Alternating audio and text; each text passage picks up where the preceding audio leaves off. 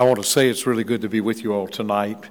Strange, my wife and I were driving to Atlanta, going up Jefferson Highway, went by Archer Grove Road, and we both were talking about Jim and Harriet. We hadn't seen them in forever, and we ran into them tonight, and it's just good to see them.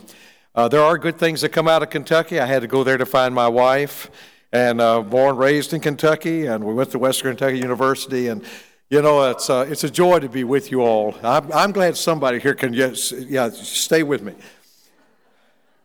You know, as I was watching this video, I couldn't help but think about his statement. He had a cool job with NASA, but it wasn't the job God had for him. And you know, one of the most exciting things that I do as a trustee of the International Mission Board is support our missionaries around the world. That's the job of our trustees. We make sure that our missionaries are having their needs met, that they're being cared for, that we provide them with what they need to be able to share the gospel of Jesus Christ. And tonight I want to talk to you a little bit about it, but I want to get started first by just laying a biblical foundation for missions. You know, as I read through the Bible, not just the New Testament, the world was on God's heart from the very beginning.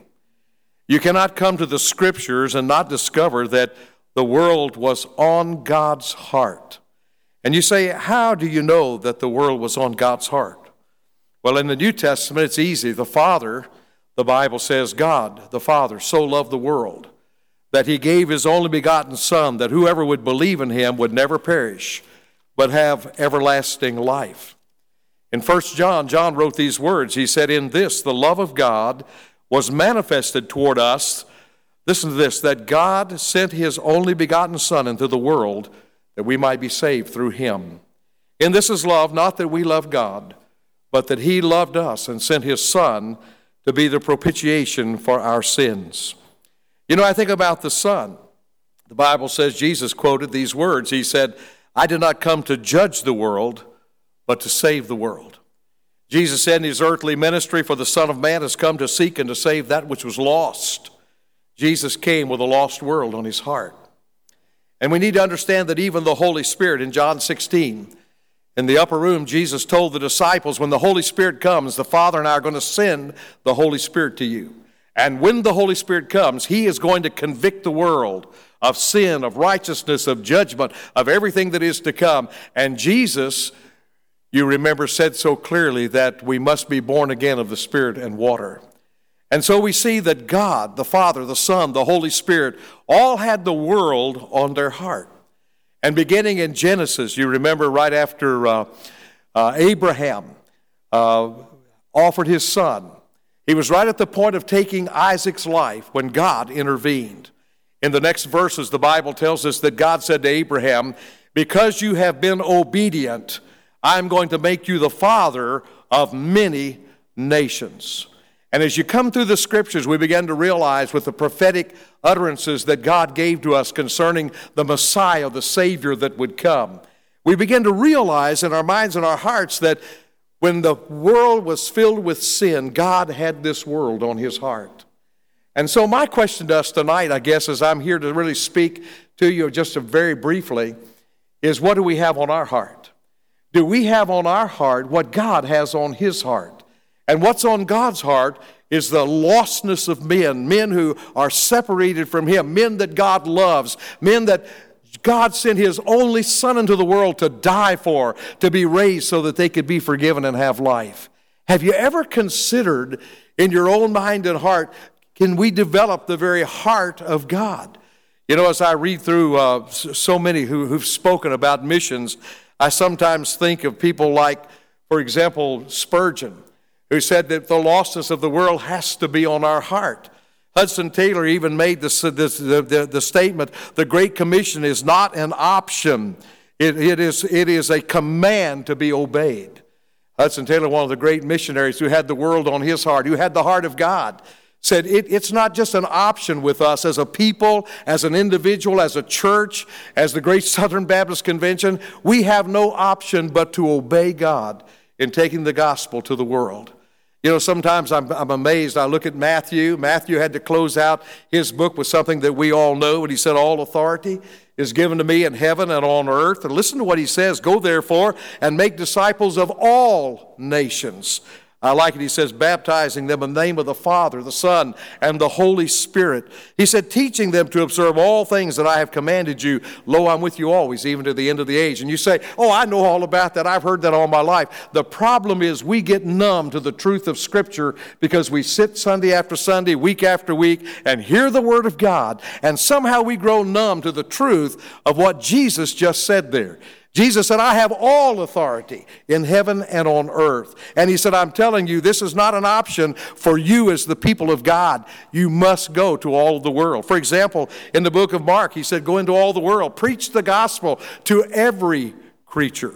You realize in Luke, he said this, thus it is written, it was necessary for the Christ to suffer and to rise from the dead the third day, and that repentance and remission of sins should be preached in his name to all nations, beginning at Jerusalem. Most of us remember when in the book of Acts, as Luke opened that chapter, he talked about the ascension of Jesus into heaven. And what were some of the last words that Jesus gave to his church while he was here on earth? You remember he said, hey, you're to tarry in Jerusalem till the Holy Spirit comes upon you. And when the Holy Spirit comes upon you, then you shall be my witnesses. And where did he say? In Jerusalem, in Samaria, Judea, to the uttermost part of the world. You know, the last words that a person says can be very, very important. We just watched, for example, some of the funeral today of President Bush. And you know, one of the last words that he said to his son was, I love you. It was important. That'll stay with Bush 43 for the rest of his life. The last words that we shared, I love you. Think about the last words of Jesus. He said, I've got an assignment for you. And the assignment is to get the gospel to the world. 1845, 16 years before the Civil War started, a group of Baptists met together and the Southern Baptist Convention was formed. And the glue that held us together is the Great Commission, that we would join our hearts together to spread the gospel of Jesus Christ at home and abroad. And most of us can remember that in the 1800s, there was a little lady by the name of Lottie Moon. And most of us don't know this, but she was only about this tall. She was a single woman, never married, gave her life to Christ, gave her life to the spread of the gospel. She wrote letter after letter after letter back home to the States, said, we need missionaries, we need funds, we need to get the gospel to the people. In 1912, on a ship in a harbor in Japan, Lottie Moon went home to be with Jesus. And you know, out of that came eventually what we call today the Lottie Moon Christmas offering. And you know, sometimes we think about that offering. I know we live in a time now when many people have never heard of Lottie Moon. You know, people get the idea, will she ever get well? We keep taking money up for her. You think she's going to die soon or something? But you know, Lottie Moon had the heartbeat of God. And the heartbeat of God was that people could hear the gospel and have the opportunity to respond and to be saved. Have you ever considered this? People really are lost. People are really lost in this world. People live in darkness. And listen, there are people around this church. There are people in this county. There are people in the counties around us. They're just as lost as a person in Nepal who's never heard the gospel if they have rejected Christ. They're in darkness. They're separated from God because of their sin. They have no hope for eternity except to be separated from God forever. But why has God put the heart on us on his heart? Listen to this carefully. You know, when we get a glimpse of heaven, I love this.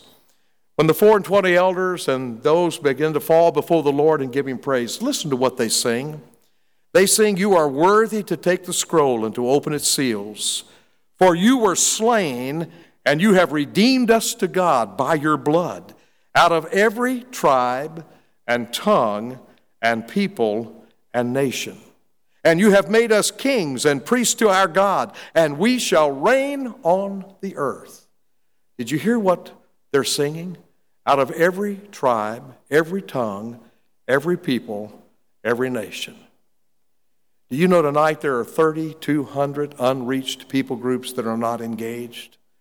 They've never heard the name of Jesus. They don't have access to the gospel. They do not have access to the truth of salvation. And the Bible tells us Jesus' command to us as individually and to the church is that we go and we share the gospel of Jesus Christ. You know, as I look around the world, I realize that the lostness is so great. It's hard for me to believe that there are 1 billion more people in China than there are in the United States of America. There are 1 billion more people in the country of India than there are in the United States of America. And what I would share with you tonight is this: the need is great. I can't even begin to express how great the need is. I'm going to do something, I'll deviate just a little bit. A few years ago with a new president, we had to do something that was unpleasant to every trustee, and I pray to every Southern Baptist that sits in a pew on Sunday and hears the Word of God. We had to bring missionaries home. We had a VRI, a Voluntary Retirement Initiative. Over 1,100 came home from the field. Listen, my heart was so heavy and so burdened. We lost 40% of our missionaries in Russia. And Russia is a lost, godless nation. We lost 40% of them. And you know, as I thought about what was happening around the world, many of our mature missionaries, people who had been on the field for 20, 25, 30 years, that God was using so mightily, they came home. And let me tell you, it was necessary. We were essentially overextended to the point of danger. If we had not offered the VRI, it would have only been a few years. We would have had to select those that we were going to bring home. We were in a financial crisis. I want to tell you today, we are not in a financial crisis at this particular point. We are supporting the missionaries that we have with the money that comes from the cooperative program. And thank you for what you give to the cooperative program. A portion of that goes to the foreign mission field and to the support of the RVA, the Richmond, Virginia offices. But I want you to know this: 100% of what we give to Lottie Moon goes to the field to support 3,700 missionaries out there on the field sharing the gospel. A few years ago, a little couple that I met up at ILC in Richmond, Virginia, where they go for their final training before they go to the field, riding the bus to the airport. We got to talking and fellowshipping, and I said to this young man and his wife, I said, why don't you come to our church in December before you leave? And they were going to a country that is almost totally Buddhist, that has now passed a law that anybody that converts somebody is guilty of breaking the law and can be imprisoned. And they felt God's call. They went with 2 little babies to a country where most people wouldn't even go to visit unless they were going to go trekking in the mountains. And they took those 2 little children, and they went to this country. They weren't there any time at all till there was a major earthquake. They and their children were sleeping in a tent in the square in front of the hotel with their little children because their apartment was not considered safe because of this. This young man and his wife have planted their lives in that country to share the gospel of Jesus Christ. He has a trekking ministry taking people into the mountains, and here's the key. In fact, next year we're going to be taking some of our college students and young men into that country to go up into that mountains and to go to the villages, and while we're trekking in the mountains, we share the gospel of Jesus Christ. A team recently was there. They saw 16 people in a village come to know Jesus Christ as their personal Lord and Savior. And that's how God is working. We have a young man that went into a country, had to have a business, so he opened a chocolate shop right in town. And at night, he has Bible studies in his chocolate shop, and he's beginning a church that will eventually meet inside of his chocolate shop. There's no other way to get in that country except to have a job and a work visa to be able to plant the gospel in that country. We had a young couple recently that we sent out, and I'm telling you, it was so exciting.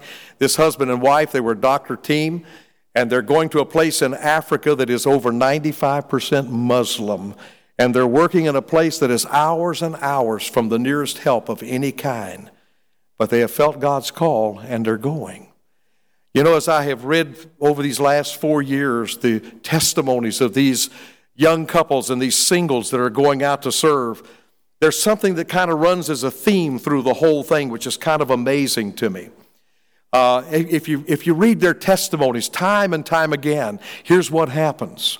First of all, they're in a church. Their parents, most of the time, are saved. We have people going whose parents aren't saved. But most of the time, parents are saved, and parents are approving of them going to the mission field. And they will testify time after time. The first place we heard the gospel was in the church that our parents took us to, and at home when the parents would read the scriptures and pray with us. But time after time, these couples will say, my mom led me to Christ after a church service. My father led me to the Lord after a service. Let me tell you something. We must keep young people and children exposed to the gospel while they're young. Come to Christ while they're young. Now, some of them don't come to Christ until they get into college, but I would be willing to say that 90% of the people that we've dealt with have been in church, raised in the church. They've heard the gospel. They were involved in a youth group. They were involved in ministry. And get this, they started going on mission trips when they were in high school. Let me tell you, one of the things you can do for your young people, teach them the Word of God, teach them what it means to walk in the Spirit, teach them what it means to serve others, and by all means get them out there on a mission field somewhere that even if they don't go back to the mission field, they can get missions on their heart, and it'll be on their heart the rest of their life. Let me encourage you in this. Many of them, when they got into college, were a member of the Baptist campus ministry. Many of them were involved in different ministries that in their church. And time after time, they would go on a mission trip. They'd go on a mission trip. And this was their testimony. It's amazing.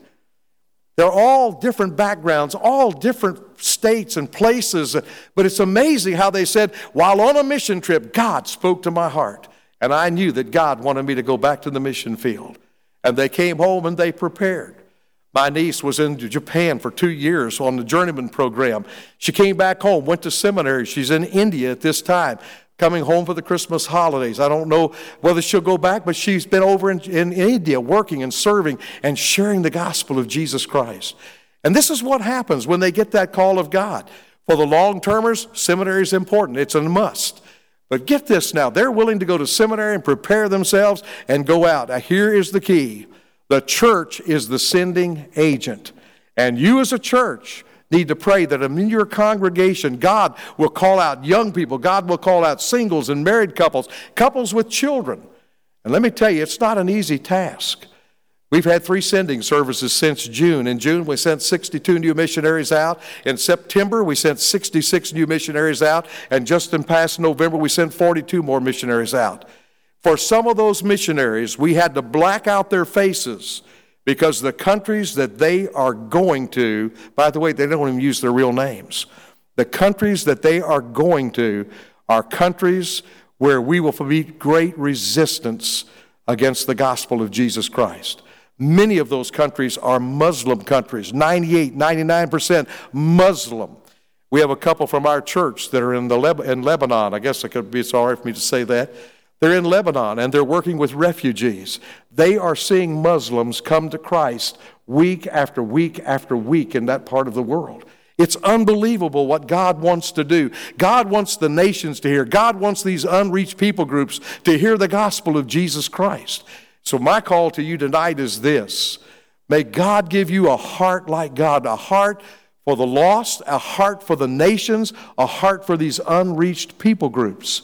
They're there, and God says, I'm ready to work among them if we'll just have people who will hear my call and respond and go. You know, I think we're doing it the biblical way. You remember when the Apostle Paul was saved on the road to Damascus? Man, when he was converted, God just leveled him. I mean, put him flat on his face. And you remember his words? I used to have a card over my sun visor when I was a teenager, and it said, Lord, what would you have me to do? And that's what Paul said that day on the road to Damascus. He said, Lord, what do you want me to do? Not what do I want to do? What do I want to accomplish? What do I want to achieve? Lord, what is it that you want me to do? Paul was blind from getting a glimpse of the glory of Christ. Ananias was sent to his house and said, Ananias, you go down there to his house and you tell him something from me. Ananias said, I'm not going down there. Are you kidding? That guy's killing Christians and destroying the church. He's against everything we stand for. God, you got to be kidding. He said, hey, you just go do it because Paul is my servant. And when he went to the house, he told him, he said, hey, God has called you and you're going to preach to kings and Gentiles and every kind of person you can think of, and you're going to suffer persecution. You're going to know how tough it is to be a follower of Jesus Christ. You have been persecuting. You will now be persecuted for the sake of the gospel.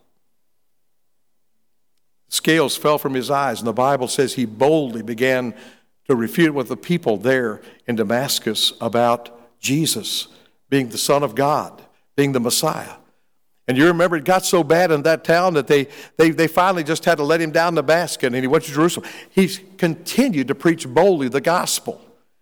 Well, he went away for 3 years for his training. God taught him, gave him an understanding of the truth of the Scriptures, the Old Testament Scriptures. And as God began to speak to his heart, he got involved with the church that was at Antioch. And if you go, it's interesting, if you go to the book of Acts, the Bible says that those were the leaders in the church began to pray together and fast together. And the Holy Spirit said, you separate Paul and Barnabas for me, they're to go. And man, what did they do? The Bible says they laid hands on them, prayed over them. The Holy Spirit led them out.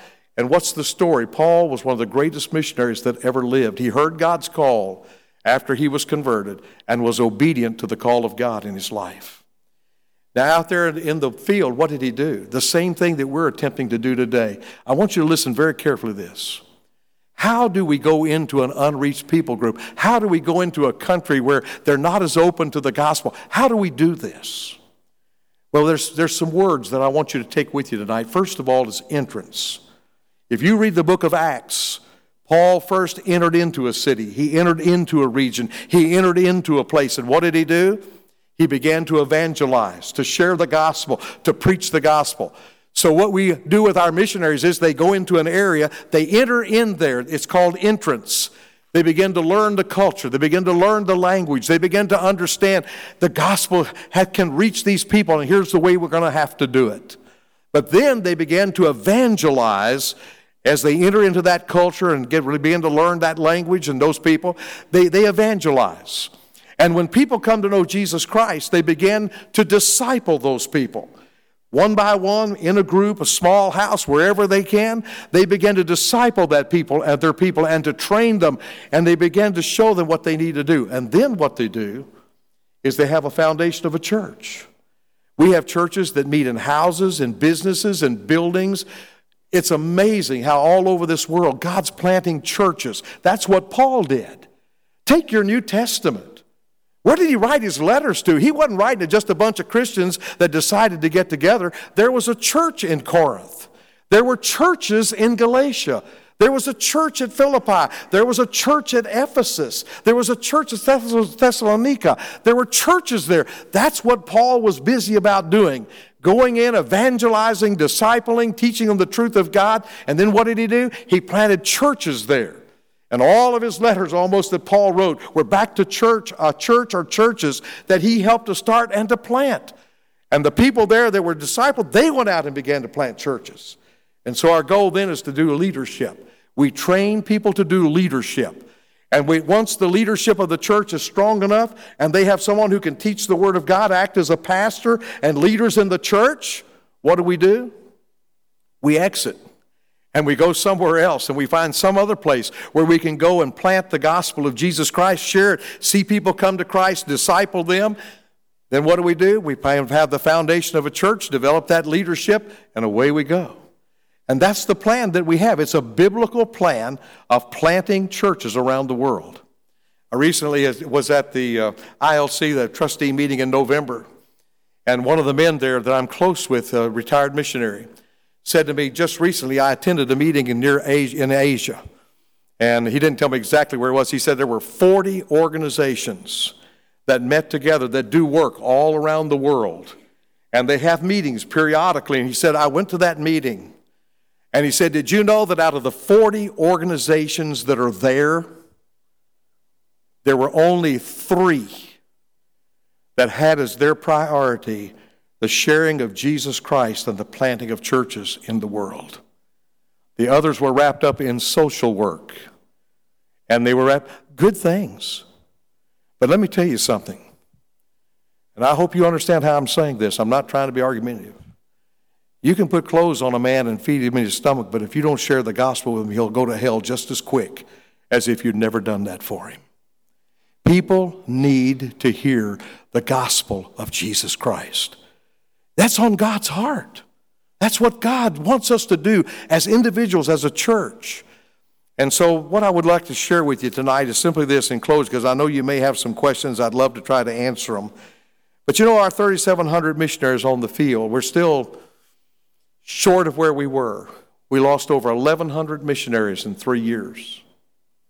But today we're financially stable. We're able to support those missionaries.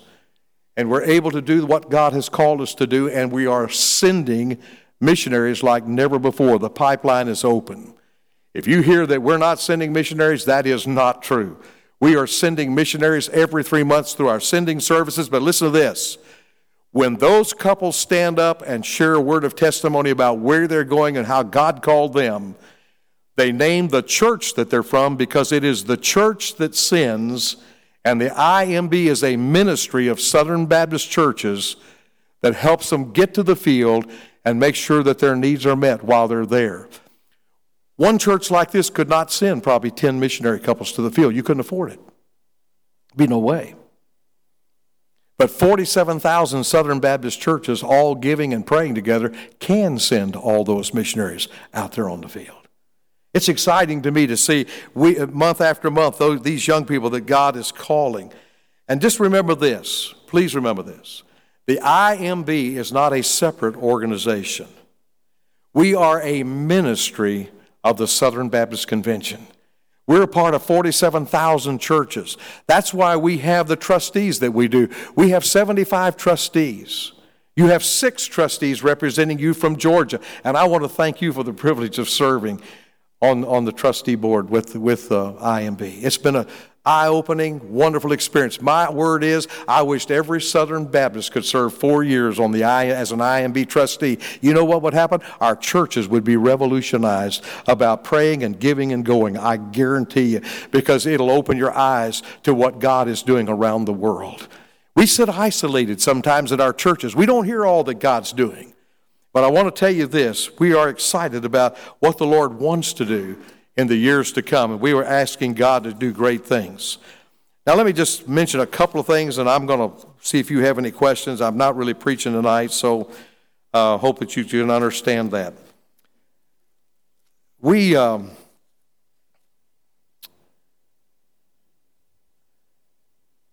need to do several things as Christians.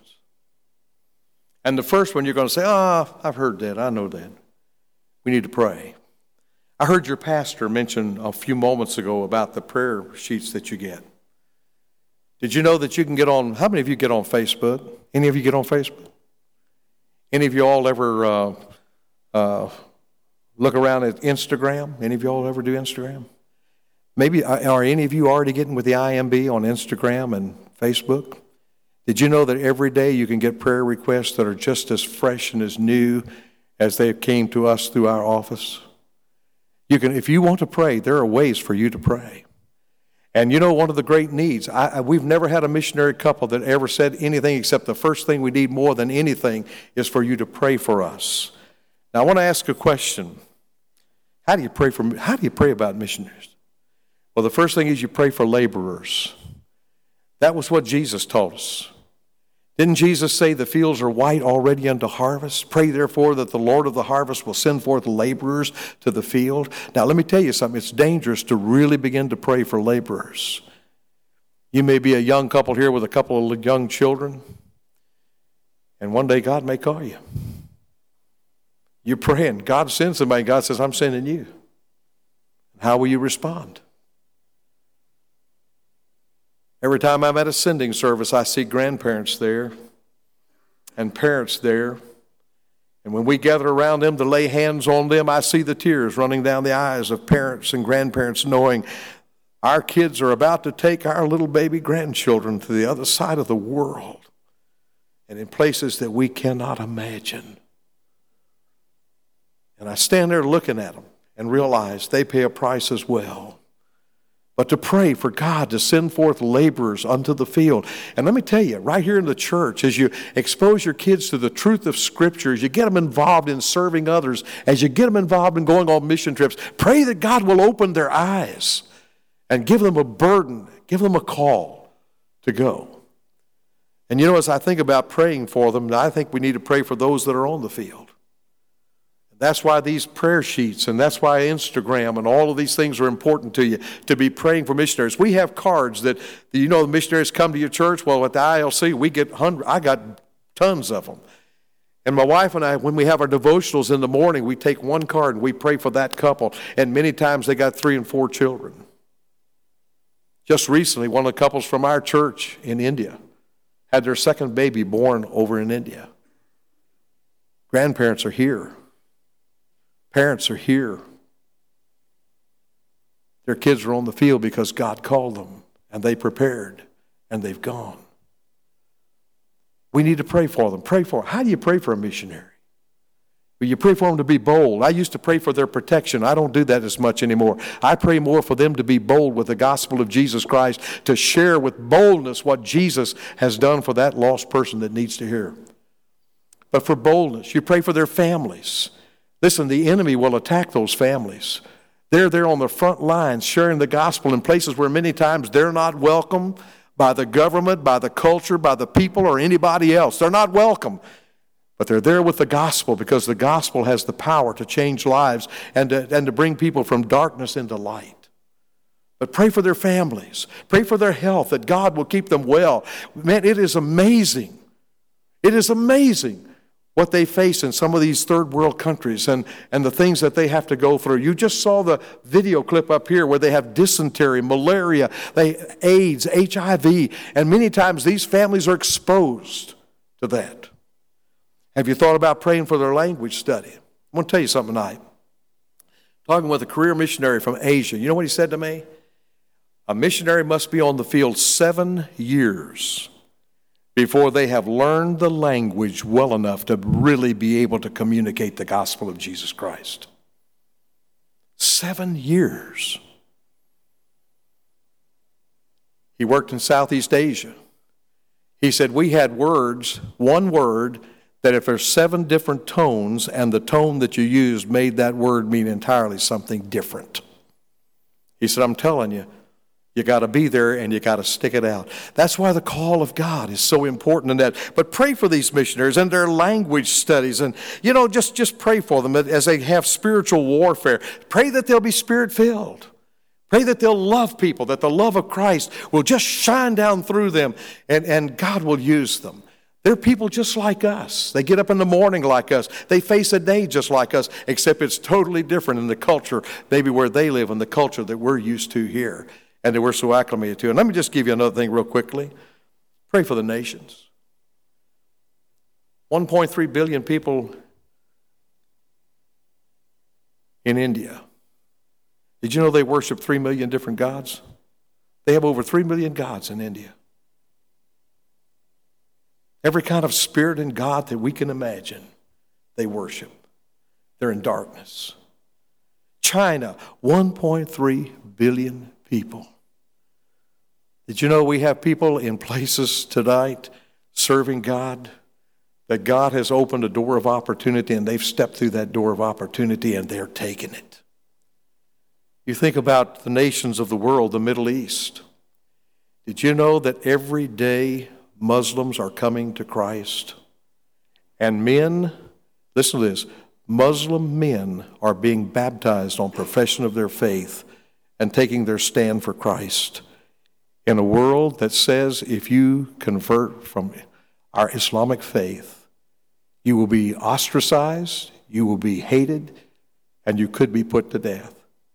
And there are men who are literally giving their hearts in faith to Jesus Christ. Our missionaries are on the front lines fighting this and seeing this go through. Second thing is we can give. We've got to understand that it takes funds to send them. Now, how many of you got any requests for funds or for giving in the mail this month already? On an average, my wife and I get 30 requests a month for giving to organizations. Are you listening to me? On an average. We didn't get mail today, but we've already had 4 this week. And some of them are good causes. I can't condemn that. They're good causes.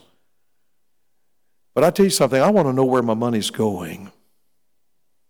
When I give money to the Lottie Moon Christmas offering, I know that 100% of it is going to the support of 3,700 missionaries out there on the field who are on the front lines to take the gospel where it's darkness and not light. Pray about what you give. I'm going to tell you what I told our church for 43 years. Isn't it strange that at Christmas, we talk about all the giving and the gifts? Who ought to get the best gift at Christmas? Who ought to be the one that you give the most to? The one whose birthday we celebrate, Jesus. And what's on Jesus' heart? A lost world, a world that's in darkness. And I challenge you this year to pray about what God would have you to give. And you know, sometime when we start praying, God puts a figure on our mind and our heart, and you know what? We'll argue with God a little bit about it. Lord, it's just too much. You know, it's a little bit too much. Let me just challenge you to do something. Make your best gift this year to Christ, and consider doing it through your Lottie Moon Christmas offering right here in your church. 47,000 churches. Over 14 million Southern Baptists. I'm almost ashamed to say this. Our goal is $160 million. That averages out to a little over $10 a person in the Southern Baptist Convention. You ever think what would happen?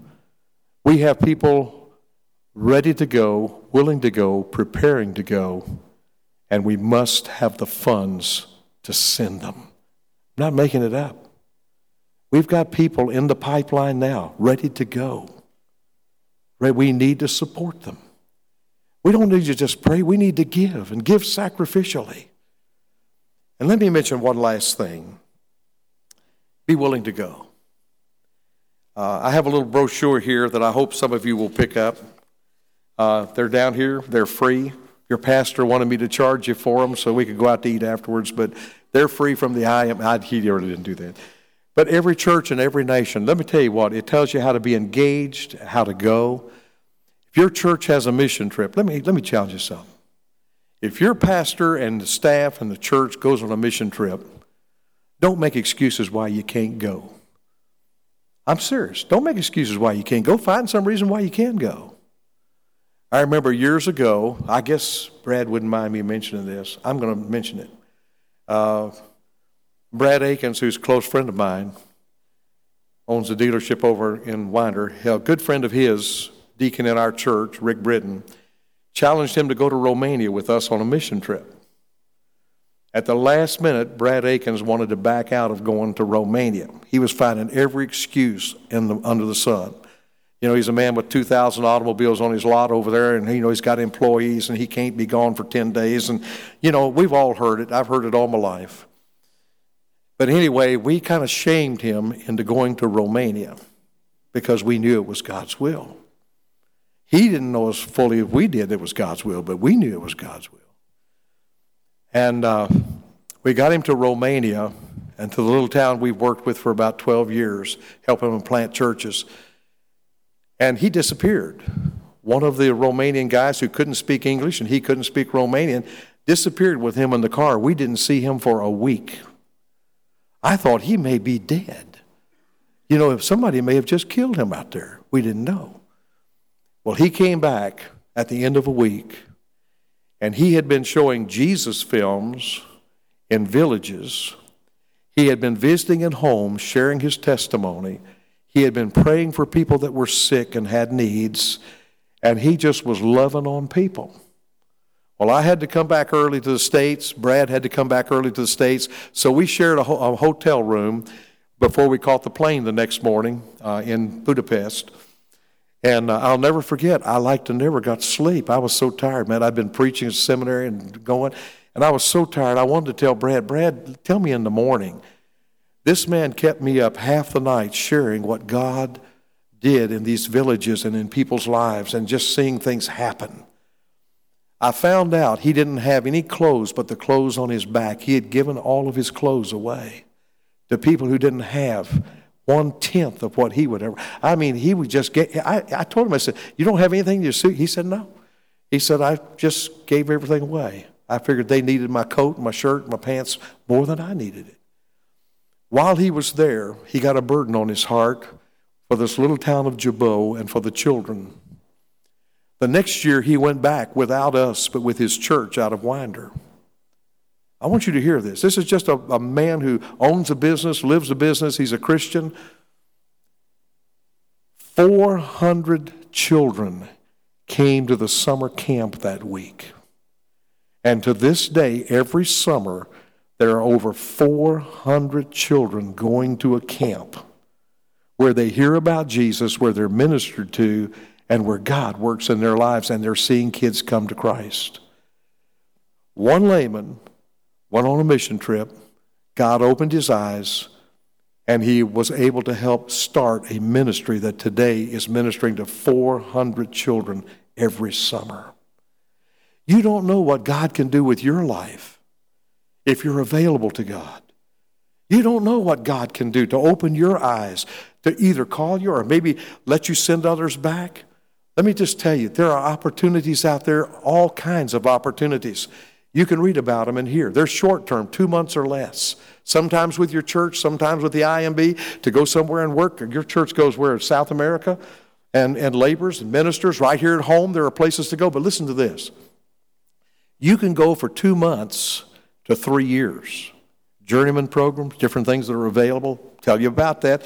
We also have a brochure that says, hey, you want to know how to get to the field? This will tell you how you can get to the field. But listen carefully to me. We have career missionaries that are desperately needed on the field. That's 3 years and longer. 7 years to learn the language in some countries. Difficult languages. But the door is open at this moment and may not be open tomorrow.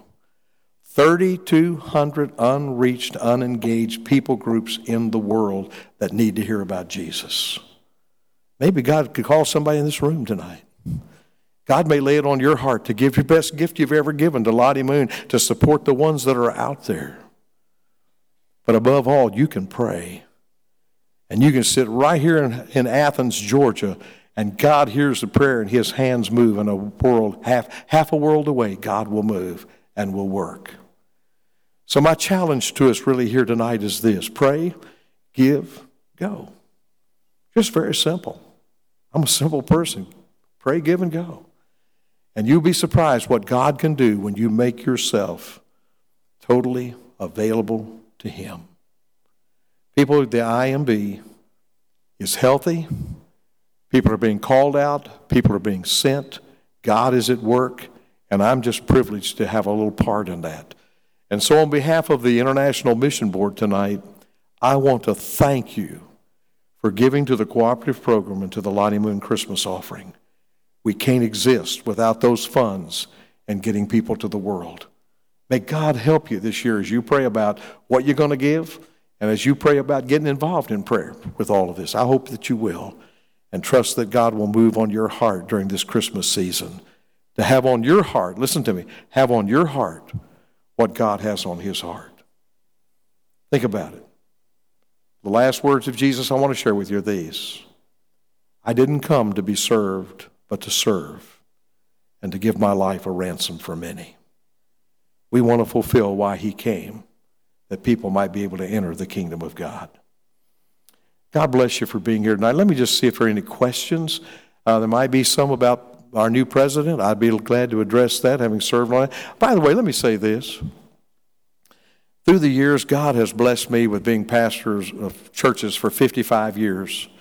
I pastored 55 years now and started in college when I was in college, and pastored a little country church and worked in a shoe store and got my college degree. Pastored while I was in seminary. And, I would take nothing for being a pastor. That was God's call in my life. It was the highest call. I never dreamed that God would give me the privilege of sharing the gospel and preaching and discipling for 55 years. I've had the privilege to serve on the executive committee of the Southern Baptist Convention for 8 years. I've had the privilege of being a vice president of the Georgia Baptist and president of the convention for 2 years. I've had all these different opportunities. The greatest opportunity that has blessed my life, and I can't even begin to describe it, is serving as a trustee of the IMB. I want to just tell you, I'm blessed to be a part of what God's doing. And then when you pray and you give and you go, you're a part too of what God's doing to reach lost people and to see people come into the kingdom of God. God bless you. If we got any questions, we'll take them, and I'll be glad to try to answer them. Let me ask you, if you're in our music ministry, you may need to go. You need to go to the mall, you feel free to take Yeah, off. slip out. Good. Hey, we won't say that you don't love missions. We know you do. Just go get your rehearsal done. Right. Go get your rehearsal done. Yeah. Hey, before we take a question, I think the Lord deserves a clap offering, don't you? Isn't this great? Praise the Lord for that. Praying for y'all as you minister at the mall too. Praise the Lord, man. Yeah. I'm excited for y'all doing that. Going public with it. Praise the Lord. Yeah. Great. Okay. Are there any questions? Any questions at all? Brother Bill, I've got one, as some are thinking of some. Tell us why you're excited that Paul Chitwood is going to the IMB as our next president. Let me just share. I kind of have to preface this a little bit. For those of you here, you know that for the last 4 years, David Platt has been the president of the International Mission Board. And God brought David Platt to the International Mission Board to do several things. Would you pick up on the foundation books there? David Platt did 3 things that were absolutely essential with the International Mission Board. Number 1, he gave us a biblical perspective of missions, moving from Scripture to what we do on the field. Number 2, he gave us, along with the others with him, the foundations. This is a cooperative work among our leadership, but the foundations which express to every organization exactly what we're about. And the third thing is he got us fiscally responsible. In other words, he got our money house in order. Back about a year ago, David was called to McLean Church to be the teaching pastor, and I know David personally. He was with our Baptist campus ministry when he was here at the University of Georgia. Sweet, precious man of God, one of the greatest preachers I've ever heard. But he felt that God was calling him to McLean to be a part of the staff there, to be the teaching pastor. McLean's got a membership of about 13,000 members. It's a church that's reaching out around the world, and he's challenging them. So he asked that we would begin to search for someone to take the place at IMB. Here's the problem. In the last 10 years, we've had 3 presidents. That does not build stability in a ministry or an organization. You just cannot have that many leaders with 3,700 missionaries, and at one time over 4,200. So I was asked, along with 14 other members, to serve on a presidential search team. And I can't tell you, we spent months just laying groundwork looking for the person that God wanted us to have. We had a number of candidates, and God led us, and this is unusual. You know, most of the time you get 3 Baptists in a room, you got 4 opinions.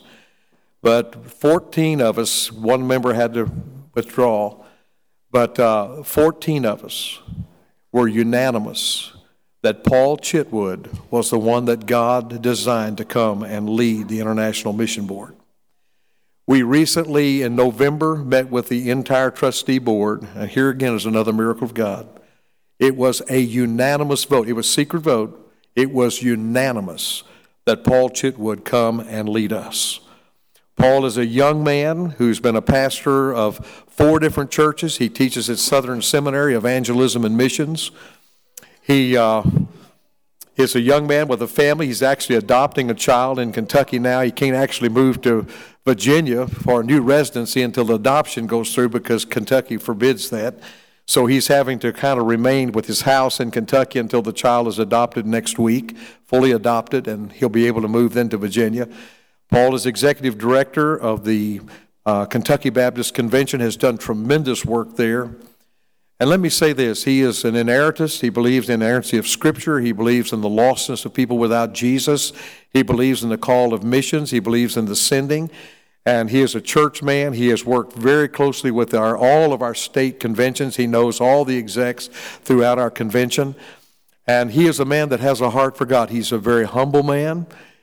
He's not... I fell in love with Paul as we interviewed him and talked with him and his wife and his family. They're just precious family. But the IMB unanimously elected him to lead us. And he's already begun. He's going back and forth from Virginia to home until the child gets adopted. And, you know, it's an amazing thing as I talk with him, because we were looking at several people, and God brought us to him as a body. He's Strong Cooperative Program and Lottie Moon. His 4 churches he pastored, the average giving was 18% of their income to the cooperative program. 18%. That was the average of his last 4 churches. So we're just thankful that God's put a man in there who's got on his heart the world and missions. And I tell you, I think our convention is looking for somebody that can last a while. We cannot have somebody that's just here for 2 or 3 years. We need somebody that can last for 10 to 15, 20 years. And we believe he's God's man to do that. Any other questions?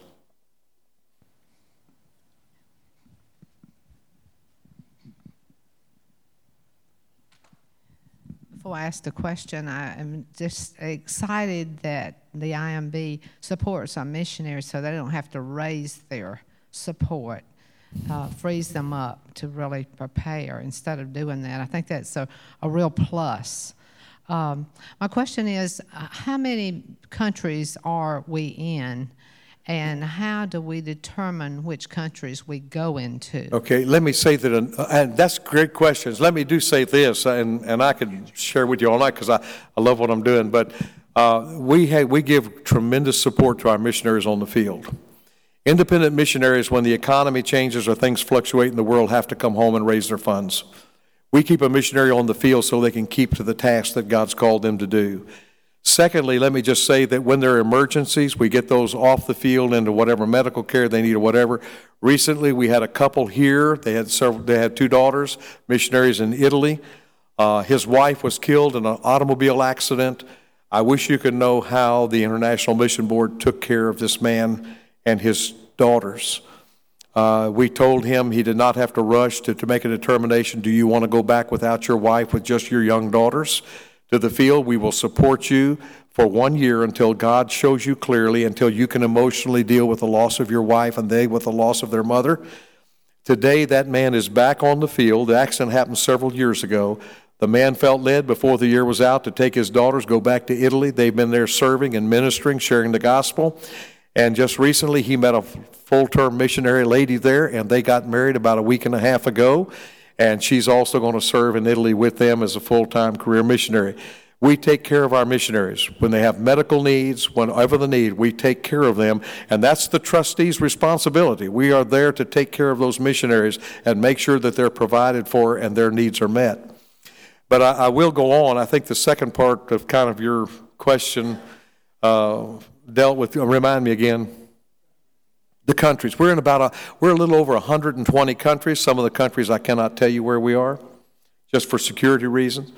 But we're in over 120 countries, 3,700 missionaries. And we changed our philosophy back a number of years ago, before I ever came on the board. We used to target countries. Now we target people groups.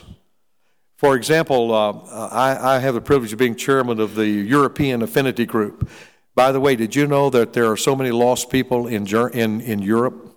Europe is one of the lost places in the world.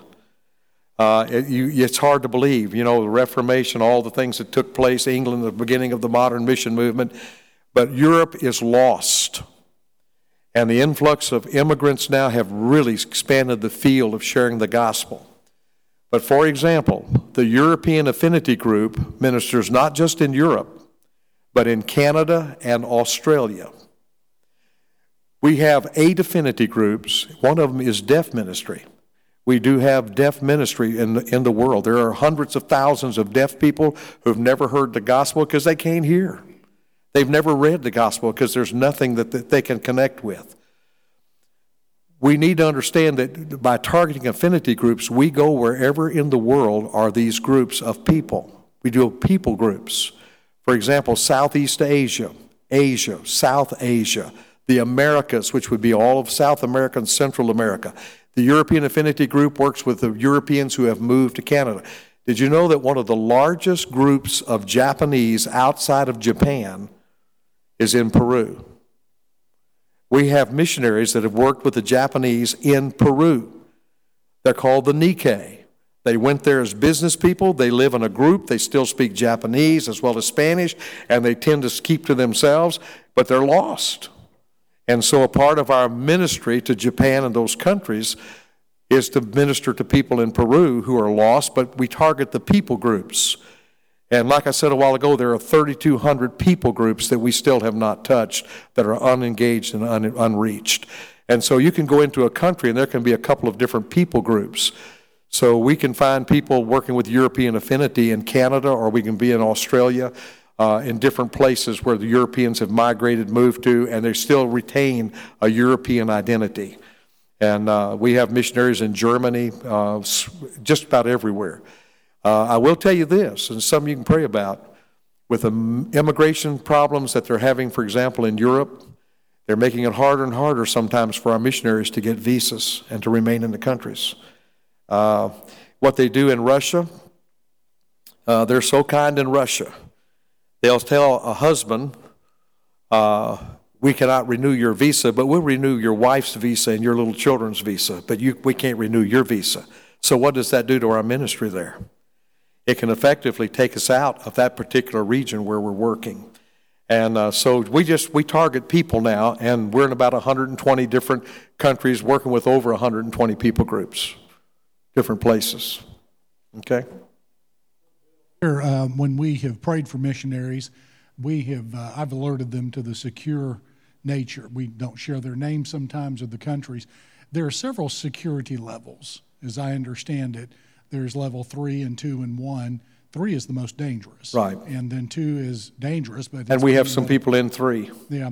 Do you know the percentages of our missionaries? No, I do not. I have to be honest, I do not know. At one time, I thought that 60% were at level 3.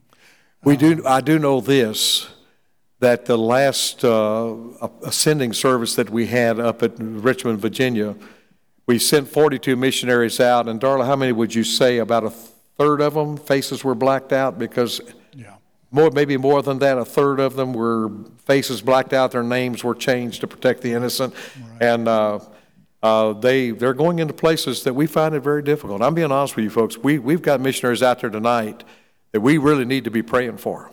They're serving in some pretty dangerous places.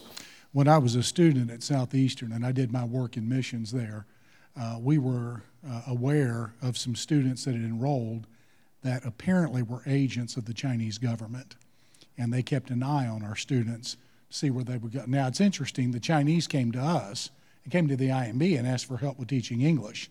At the same time, they go back and forth with their way of thinking. At the same time, they would send students, and sometimes many of them Christians, to the campus to report back to the communist government. To report back. One of the things I want to remind us about here, God has placed us in a unique position being in Athens, Georgia. I think you all still host the international ministry. About a year and a half ago, maybe just before we redirected, I had in my home one night our college students, our leadership. And some of our college students have been working with 5 Muslim young men from the Middle East, Saudi Arabia. 4 of them were from Saudi Arabia. They came to our home. And we changed things around a little bit. My wife and I shared our testimonies of how we came to know Christ and what the difference Christ made in our life and this kind of thing. And when we asked for questions, the only one that asked a question was a Saudi Arabia Muslim young man. And all I'm saying is we have opportunities right here in our city. And I know we have a Korean ministry and a Hispanic ministry, and I know you all with the international ministry here. We have opportunities. God is bringing the world to Athens, Georgia. And we need to get that on our heart. These are opportunities for us to minister to folks and to reach out to people from all over the world that come here. And it's just an amazing thing to me that God has opened the door for so many to come here that we can reach out to and help. By the way, a lot of the couples that go to the mission field career for long term, many of those have been involved in international ministries in their churches in the city where they are. They've already been working with Muslims for 2 years or 3 years, and they've already been working with Asians. And so when they go, they've already had the privilege of learning their culture, a little bit of their language, and just loving on them. So it makes a difference. Opportunities are everywhere. We just got to take them. Y'all forgive me for taking so long, but I do want y'all, if you're interested in what our positions are on Scripture and our positions on things, the Foundations magazine is what you want to pick up. The other thing is, I want you to pick this up before you leave here tonight. I want y'all, you young people, get one of these, and then read it carefully. Go ahead. Brother Bill, I appreciate you coming tonight. I was curious if there's a way that we can give online to IMB. Yeah, IMB.org. You can even Google, believe it or not, you can Google IMB, and they'll tell you about the history and a little bit about us and everything, you know. And it's pretty much open. On Facebook, for example, you can get prayer requests and things, but you can get online and go to imb.org, and then there are a varied number of ways that it will take you. And if you're interested, you can also get involved in maybe pursuing missions in some area or something. We've had in our church at Prince, I guess, 25, 30 kids go out with a journeyman program. And it's been exciting. They've gone all over the world, and some of them have come back and gone to seminary and back out on the field. So that's exciting to me to know that God can use all these different ways and means of getting people to go. That's good. If there's nothing else, I just want to close by just saying, just remember 3 simple words: pray, give, and go. Just very simple. And the other thing is, remember, tonight, as we're sleeping somewhere in the world, our people are on the front lines, the cutting edge of sharing the gospel with people that are in darkness and need Jesus. You know, I want to have the heart that God has. I want to have the heart that our Lord had when he was here. I want to have the heart of what the Holy Spirit's trying to do in people's lives, convicting, bring righteousness and judgment before them so that they can know they need Christ. And so, folks, I just pray that when you get through at the end of December, January, whenever you cut things off, it'll be the best mission offering you've ever given, and more people will be praying than ever before about our work, where we are. Thank you for the privilege of being with you tonight. And please come by and pick up the pamphlets. The boxes are heavy, and if you'll take some of those home, they won't be quite as heavy when I go back to my car. But you need them. And thank you, David, so much for allowing me the time here with you. Thank you. Let's show Brother Bill our appreciation, would you? Great.